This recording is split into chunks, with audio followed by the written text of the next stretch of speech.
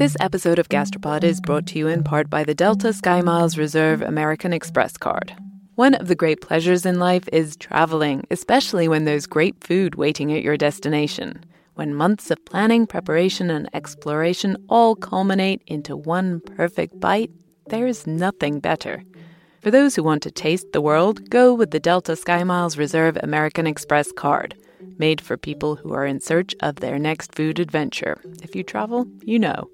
Visit go.amex/reserve to learn more. Hi, I'm Johanna Ferreira, content director of Pop Sugar Juntos. Juntos is all about celebrating Latinx culture, pride, our many intersectional identities, and joy. Thanks to support from Prime, there's so much to get into over at Juntos this month. From conversations with the Latinx minds behind our favorite new movies and resurrected TV shows, to thoughtful celebrity commentary and exclusive interviews with some of the biggest Latin music artists today. And it doesn't stop there. Get more of the music, movies, and shopping you love on Prime. Whatever you're into, it's on Prime. Visit Amazon.com/Prime to get more of whatever you're into, from streaming to shopping. And get all of our latest coverage at popsugar.com/juntos. Con amor, Johanna. You might have noticed we've been introducing you to some new podcasts in your feed this season, and here's one more for you to try out, which we think you'll really enjoy. It's called Body Stuff with Dr. Jen Gunter from the TED Audio Collective. Nikki and I are fans of Jen. We both have her first book, and in her new podcast, she busts the myths we're told and sold about our personal health. The episode we chose for you today is all about how much water you actually need to drink every day. We've all heard if we just drink enough water, the full 8 glasses a day, we'll have glowing skin, increased energy, we'll feel and look 100% better. But can water actually do all that?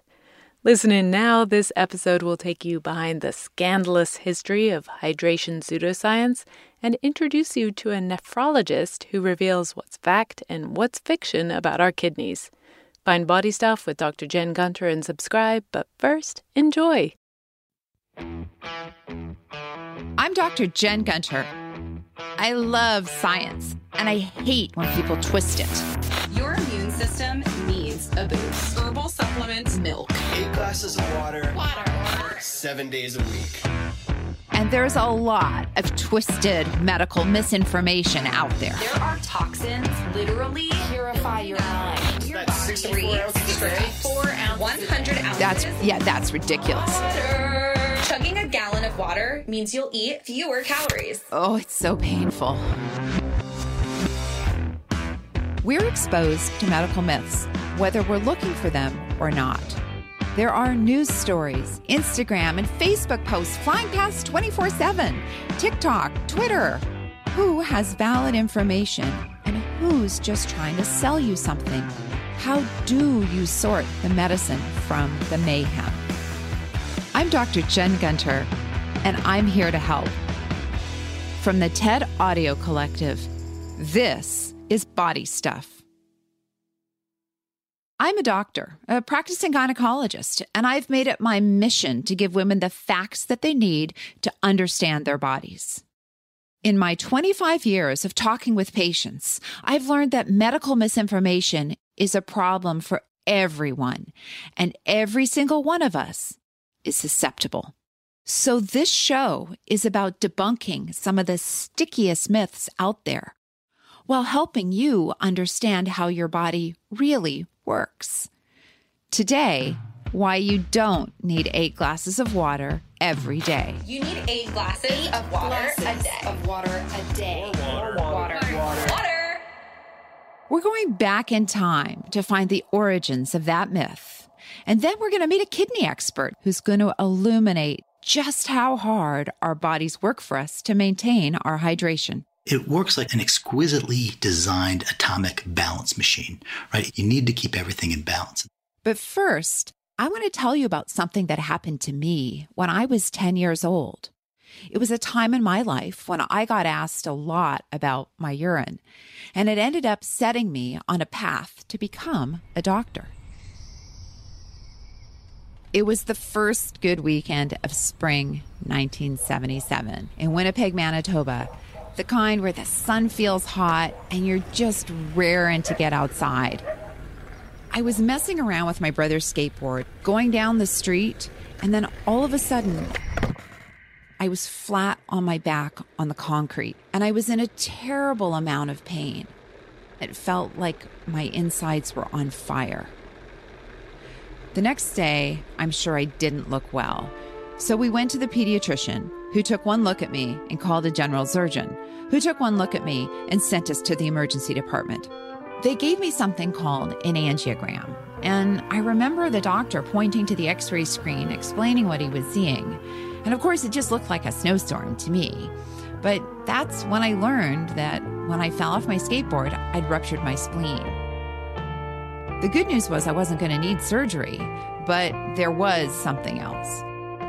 It looked like I had hydronephrosis, meaning my kidney was full of fluid, and I needed to see a pediatric urologist.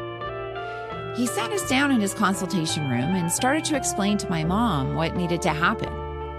And I could tell she was very confused. I think the doctor could tell as well.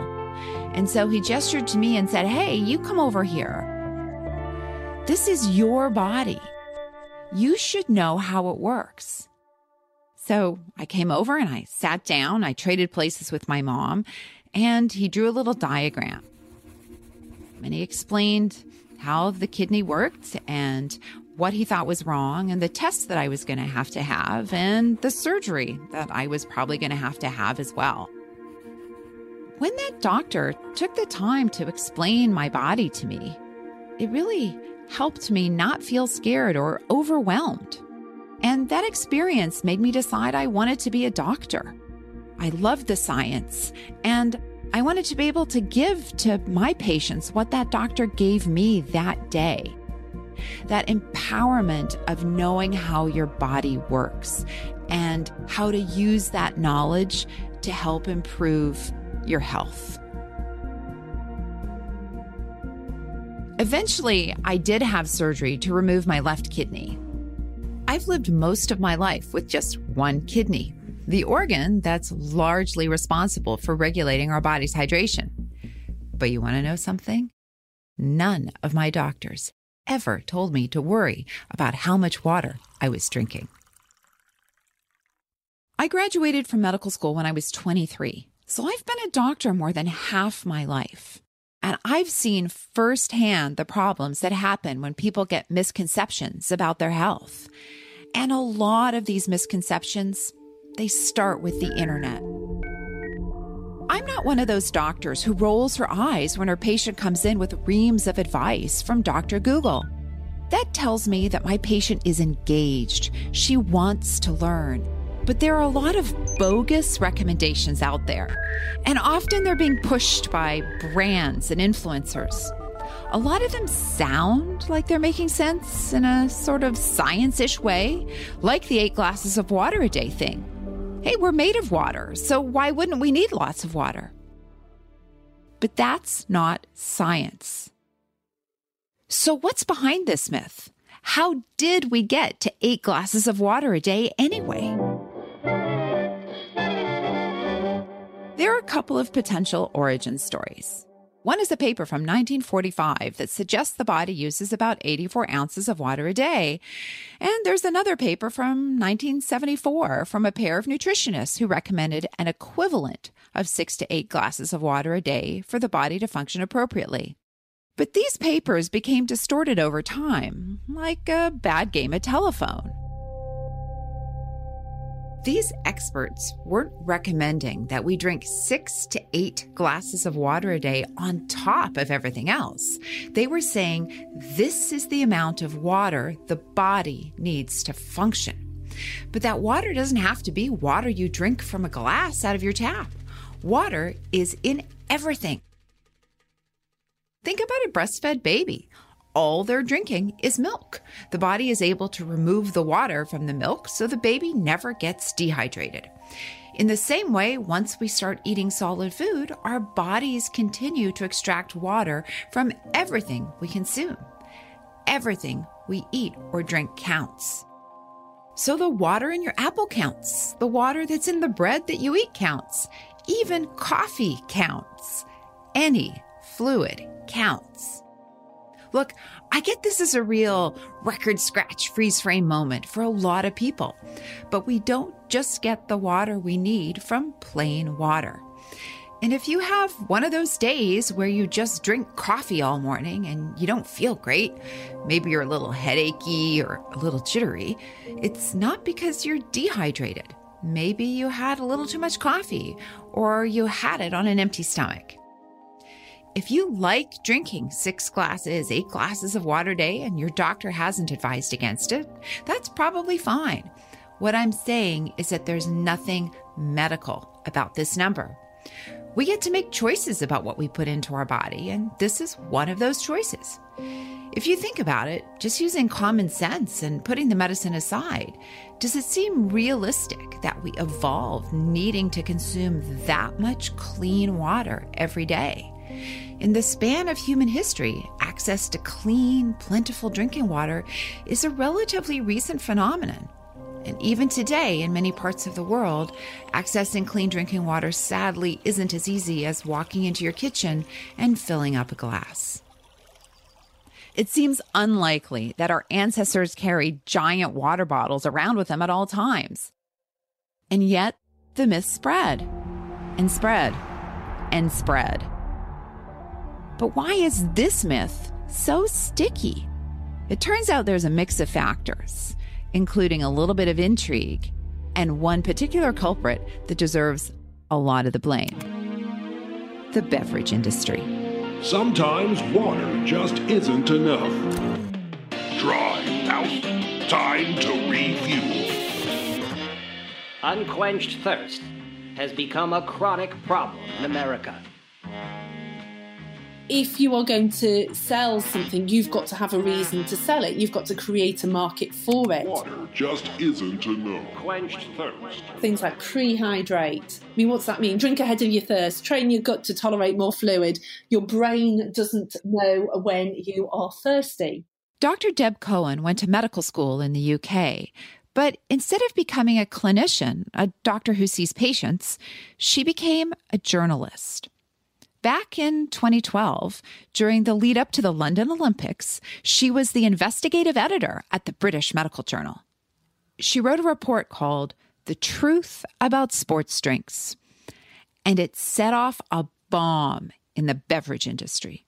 The report looked at the history of sports drinks like Gatorade and how their advertising basically invented the modern fear of dehydration. It was really in the boom of the marathon era in the 1970s that sports drinks really took off. It started life in Florida at the University of Florida, and Robert Cade was the renal physician, and he'd developed this drink for the Gators football team.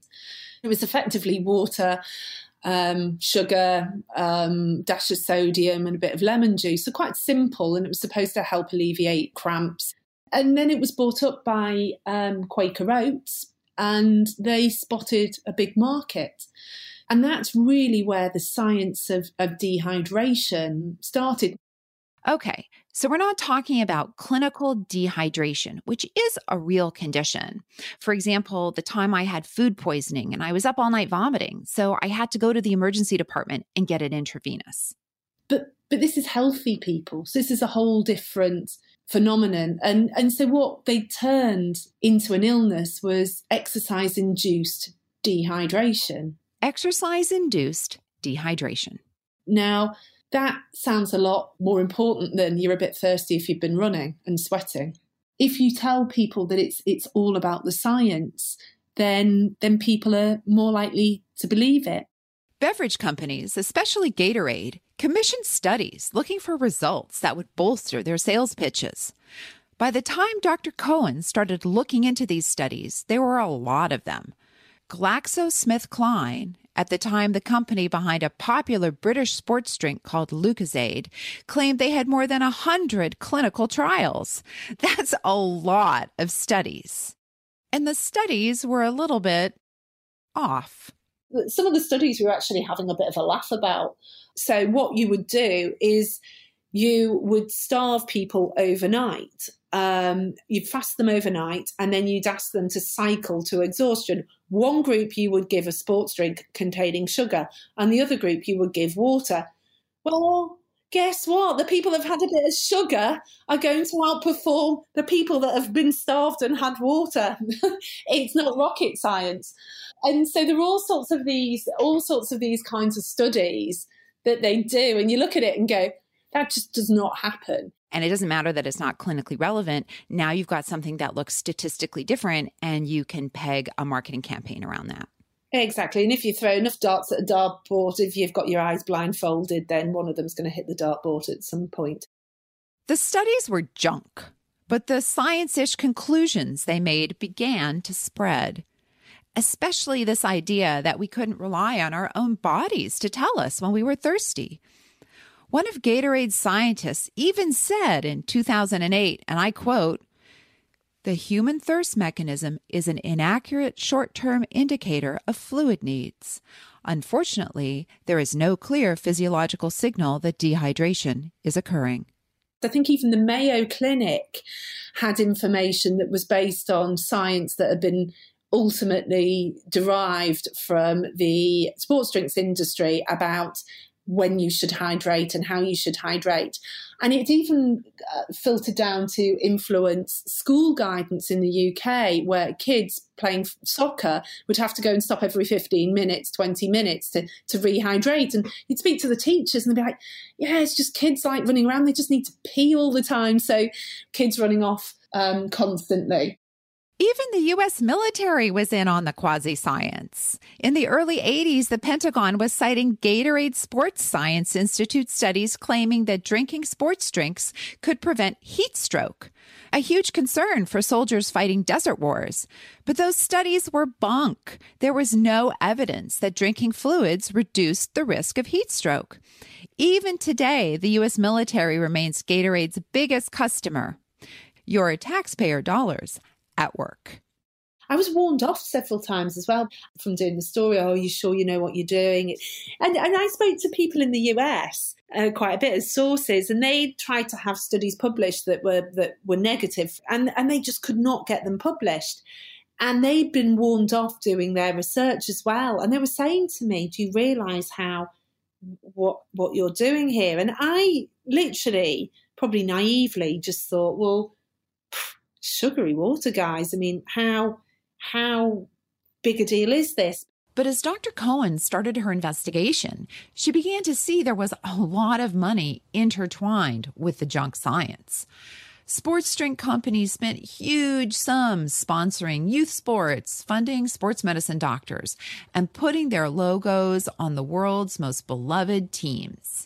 And it was like a holy grail. I go to sports conferences or sports medicine or sports science conferences. It's displayed everywhere, sponsored. And you daren't criticize the sports drink. So sports drinks have somewhat fallen out of favor since their heyday in the 1980s and 90s. But another product has taken its place, and now it's the #1 selling beverage in the world: bottled water. And Big Bottled Water is very happy to have you believe that you can't trust your thirst and that you need a minimum of 8 glasses of water a day. After the break, we're going to talk about why this myth just won't die. This episode of Gastropod is brought to you in part by the Delta SkyMiles Reserve American Express card. You know that feeling when you try a new food for the first time and your mouth experiences these brand new flavors and sensations? It's like, wow, I didn't even know a food could do that. This happened to me when I went on this amazing trip to the northern tip of Queensland in Australia. We were so far north that we were off the country's electrical grid, and we were staying on a banana farm where they grew dozens and dozens of different kinds of bananas. In the morning, I woke up to a basket full of some of the most bananas you can imagine. Red ones that were super soft and sweet like raspberries, and small finger-sized ones that were sort of floral, and even blue ones that tasted exactly like vanilla ice cream. Life's too short to pass up extraordinary experiences. And if you're ready to take your next big food adventure, go there with Delta SkyMiles Reserve American Express card. If you travel, you know. Visit go.amex/reserve to learn more. Fox Creative. This is advertiser content from 26.2 Team Milk and their new docuseries, Running Sucks. Is running the worst? Yeah. Do you love it? Do you hate it? I hate it so much. I hate it so freaking much. That you're a real runner now! I hated it. I'm Abby Ayers, a 37-year-old mom from Utah who found herself running across the Manhattan Bridge in my first race ever. Running Sucks celebrates women who run and the running communities that carry them across the finish line. Running helped me in so many ways postpartum. It really is about taking my power back and proving myself wrong. For every person like you, I'm telling you you belong, and I'm telling you you can do it. I never thought the words would leave my mouth, but yes, I'm planning on running a marathon. I can't even say it without laughing, because, who would have thought? Watch Running Sucks at runningsuckstheseries.com and learn more about how Team Milk is helping women runners across the country conquer their next course.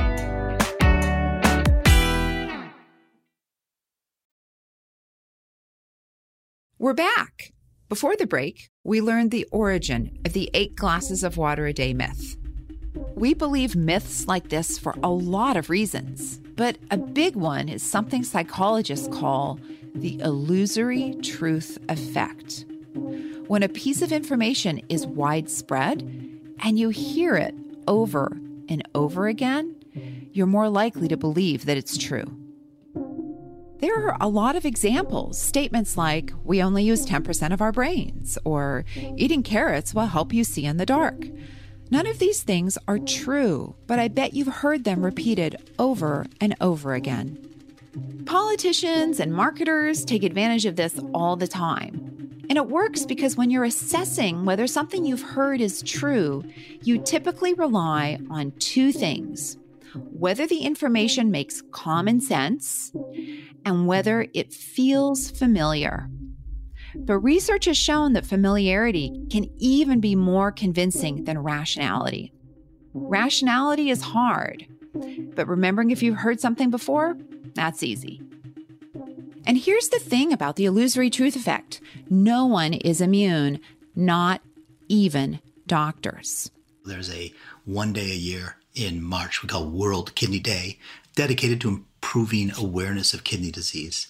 And a few years ago, the theme of World Kidney Day was drink a glass of water to help your kidneys, which is just crazy, right? It doesn't make any sense. It's not grounded in science, but it is grounded in funding for World Kidney Day, which I believe comes from Dannon, a manufacturer of bottled water. It's like the deep state of hydration. That's Dr. Joel Toff. He's a kidney doctor, otherwise known as a nephrologist. I called up Dr. Toff because what do we do in medicine when we don't know the answer? We look for an expert. We call a consult. And Dr. Toff is just the chemistry wizard for the job. I'm a lifelong nerd who's been fascinated by the chemistry of body fluids going on 3 decades. I love nerds. There are an infinite number of fascinating aspects of body physiology or disease states. And one of the truths about medicine is that once you start learning about any one of these conditions, they become more interesting. And back in 1995, when I was a senior in medical school, I became real interested in fluids and electrolytes.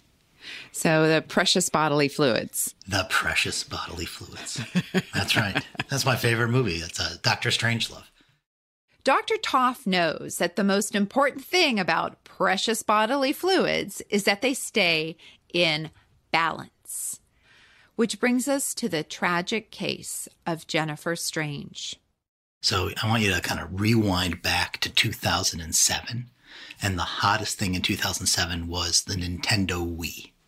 And this radio station got their hands on one, and they were running a radio contest. The contest was, don't Wii for a Wii.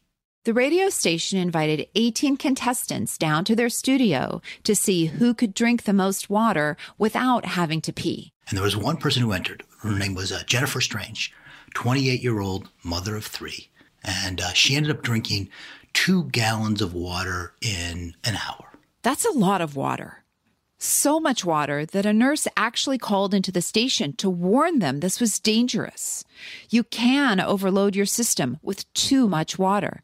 It can be really unsafe. As Jennifer left the radio station, she was already complaining of a headache. And what she actually had was a condition called cerebral edema, which happens when you wash your body out from all the critical salts. And when you do this, water will shift from your bloodstream into your brain, cause increased swelling of your brain that cause headaches, nausea, seizures, coma, and death. And she ended up dying on her own bathroom floor a couple of hours later.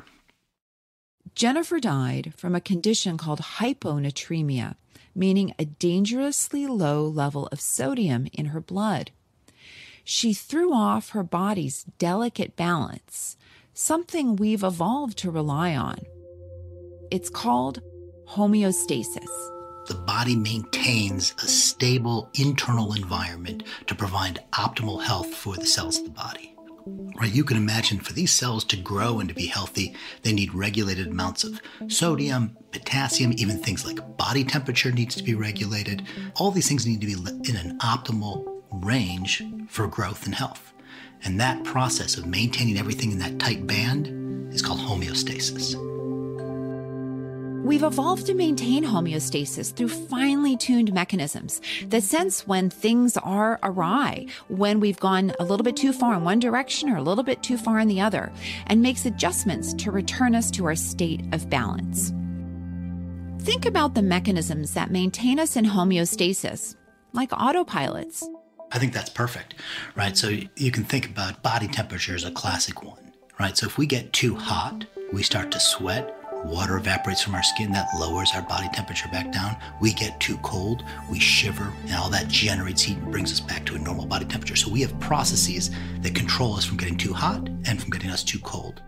Body temperature is just one example of the autopilots that our body has to maintain homeostasis. And our kidneys, well, they're the quarterback of homeostasis. They help to maintain the balance of almost every electrolyte in our body. They help with blood pressure. They're crucial for maintaining pH, and they maintain our level of hydration. One of these autopilots is called osmolality. And osmolality is just a measure of the total amount of compounds in solution. And so it's analogous to just how salty the soup is. As the osmolality goes up, soup gets more salty. As the osmolality goes down, soup gets more dilute. In this case, the soup is our blood. To be a little bit more precise, the fluid part of our blood, our plasma. And the kidney regulates our osmolality, so it stays in a healthy range. Jennifer Strange died because she drank so much water that she pushed her osmolality far below the healthy range, and her kidneys just couldn't keep up. Today, hyponatremia is most often seen in athletes who are overhydrating while exercising. Doctors first started seeing it in ultramarathon runners and Ironman triathletes in the 1980s, a period of time that nicely coincides with the messaging coming out of the Gatorade Sports Science Institute. And it's not just extreme athletes. Doctors have seen hyponatremia in high school football players, students in yoga classes, and more. Thankfully, hyponatremia is relatively rare because of our body's amazing ability to defend homeostasis. I just went for a run this morning. I went for a 3-mile run, and I'm a bit thirsty and a bit hungry. So it has my one kidney, because I only have one, keeping me working right. So you came back from your run, and presumably during that run you sweat, you lost a little bit of fluid that way, and that loss of fluid is going to make your body saltier. It's going to make the soup saltier. Your osmolality goes up. You're pushing your body out of that homeostatic range, and it needs to return that osmolality back down. And the way that it does that is 2 factors. One, increased thirst. And so increased thirst is a sensation that your body gets that'll change your behavior. It'll make you go to the sink, pour yourself a glass of water, and drink it. So in addition to thirst, your kidney is going to respond to that increase in osmolality. And the way that it does that is it's going to change the type of urine that you make. You're always making urine. You're constantly getting rid of waste products. But one of the variables is how much water is excreted along with those waste products. In other words, if you're drinking a lot of water, you're going to pee more. But that doesn't mean you're getting rid of more waste. You're getting rid of the same amount of waste. It's just diluted in more water. Yeah, so my tagline on Twitter says, thinking the kidney's product is urine is like thinking a factory's product is pollution. Urine is the byproduct. What the kidney produces is homeostasis.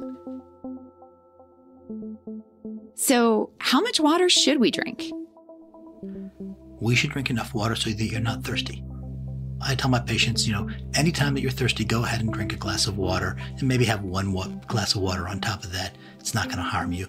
But I don't advise my patients to count their glasses of water unless they have kidney stones in their past or if they have autosomal dominant polycystic kidney disease.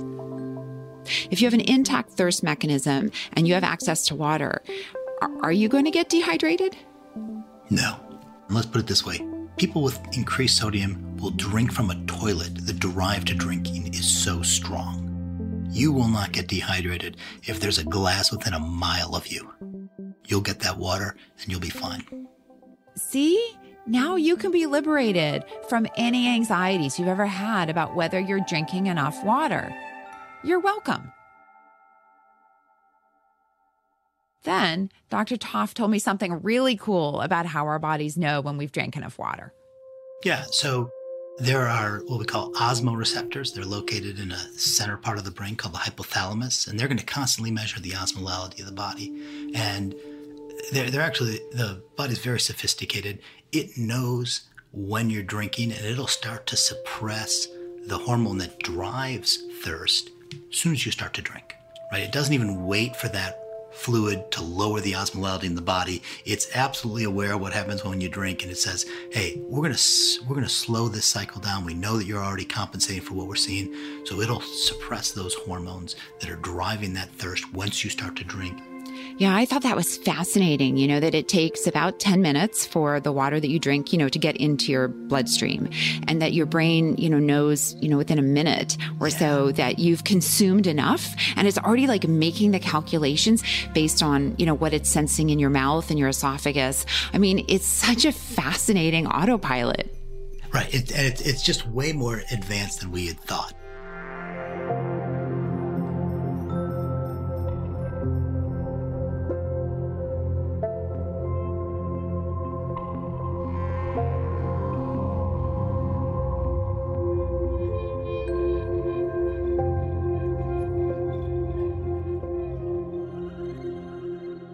The body is amazing, isn't it?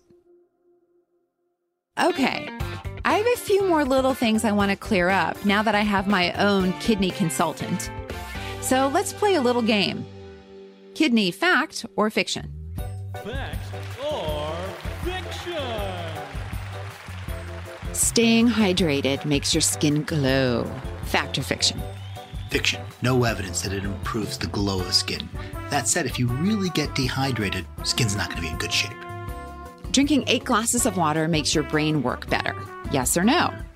So there is some data that this was done in school children, that increasing hydration right before some tests improved some aspects of cognition. There were 2 studies that I could find on this. Neither of them were very large. Neither of them are very convincing. But I also didn't find the big test that said this is absolutely fiction. I would guess fiction, but I would leave a possibility that there's some truth to that. Caffeine is a diuretic. Fact or fiction? Fiction. This has been studied pretty rigorously. There is no evidence at all that caffeine dehydrates you. You can include that cup of water when you count your cups of water if this is something that you'd like to do. And coffee is no different. So there you go, friends. If you'd rather have a cup of coffee than a glass of water, you do you. Before I could let Dr. Toft go, I had just one more question. So I got to ask, did you check the color of your urine? Oh, absolutely. I'm like every other person. No, I'm always interested in it. Because it gives me it's a window into what's happening in my kidney, right? And I'm naturally intrigued by that, but I don't think it changes my behavior. If I'm thirsty, I drink. You let your body run the autopilot. Yeah.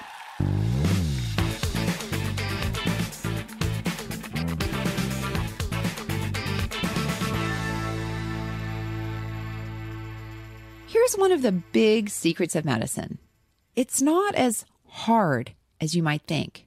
And it certainly doesn't all belong in ivory towers or dressed up in lab coats. I had an aha moment when I was 20 or 21 years old, sitting in medical school, and the professor started talking about hydronephrosis, the exact same diagnosis that I had when I was a kid. And he explained it using the same language as my pediatric urologist. I sat there thinking, wow, that knowledge has held up. What I heard when I was 10 is not any different than what I'm hearing now, 10 years later in medical school. My knowledge has held up over all this time. And how empowering was it for me to actually understand how my body worked when I was going through all those scary things? A lot of medicine is very complex. And if you're going to be a doctor, you need to know all the background, and the nitty-gritty details matter a lot. But if you're just worried about taking care of your own health or your family's, there's a lot in your power to understand. One of my favorite things about being a doctor is when I explain something to a patient about how their body works and they have that moment of realization. All the puzzle pieces fall into place and they say, wow, I didn't know how that worked. And now I do. I hope you'll stick around for the rest of the season of Body Stuff. We'll be breaking down how your body works while busting one medical myth at a time. Next week, we're diving right in with your digestive system. Why does poop smell bad? Because its things inside. Not many of us are comfortable talking about our poop, but I'm not many of us. We're going to talk about why today we're so freaked out by feces. And we're going to find out what our poop can tell us about our health. Body Stuff is a member of the TED Audio Collective. It's hosted by me, Dr. Jen Gunter, and brought to you by TED and Transmitter Media. This episode was produced by Lacey Roberts and edited by Sarah Nix. The rest of the team includes Camille Peterson, Alice Wilder, Greta Cohn, Michelle Quint, Ban Ban Chang, and Roxanne Highlash. Alex Overington is our sound designer and mix engineer. Paul Durbin and Nirja Aravindan fact-checked this episode. Special thanks to my one kidney for keeping me going. We're back next week with more Body Stuff. Make sure you follow Body Stuff in your favorite podcast app so you get every episode delivered straight to your device. And leave us a review. We love hearing from our listeners. See you next week.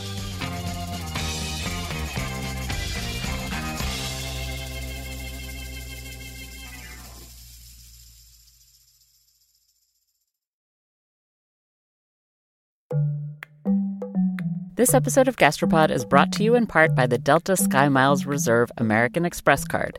You, dear listener, already know about the transformative power of food. You're probably thinking about food right now, aren't you? Look, we get it. Sometimes a craving is more than a craving. It's a calling that you have to indulge, even if it takes you thousands of miles to get there. For those who want to taste the world, go with the Delta SkyMiles Reserve American Express card, made for people who are in search of their next food adventure. If you travel, you know. Visit go.amex/reserve to learn more.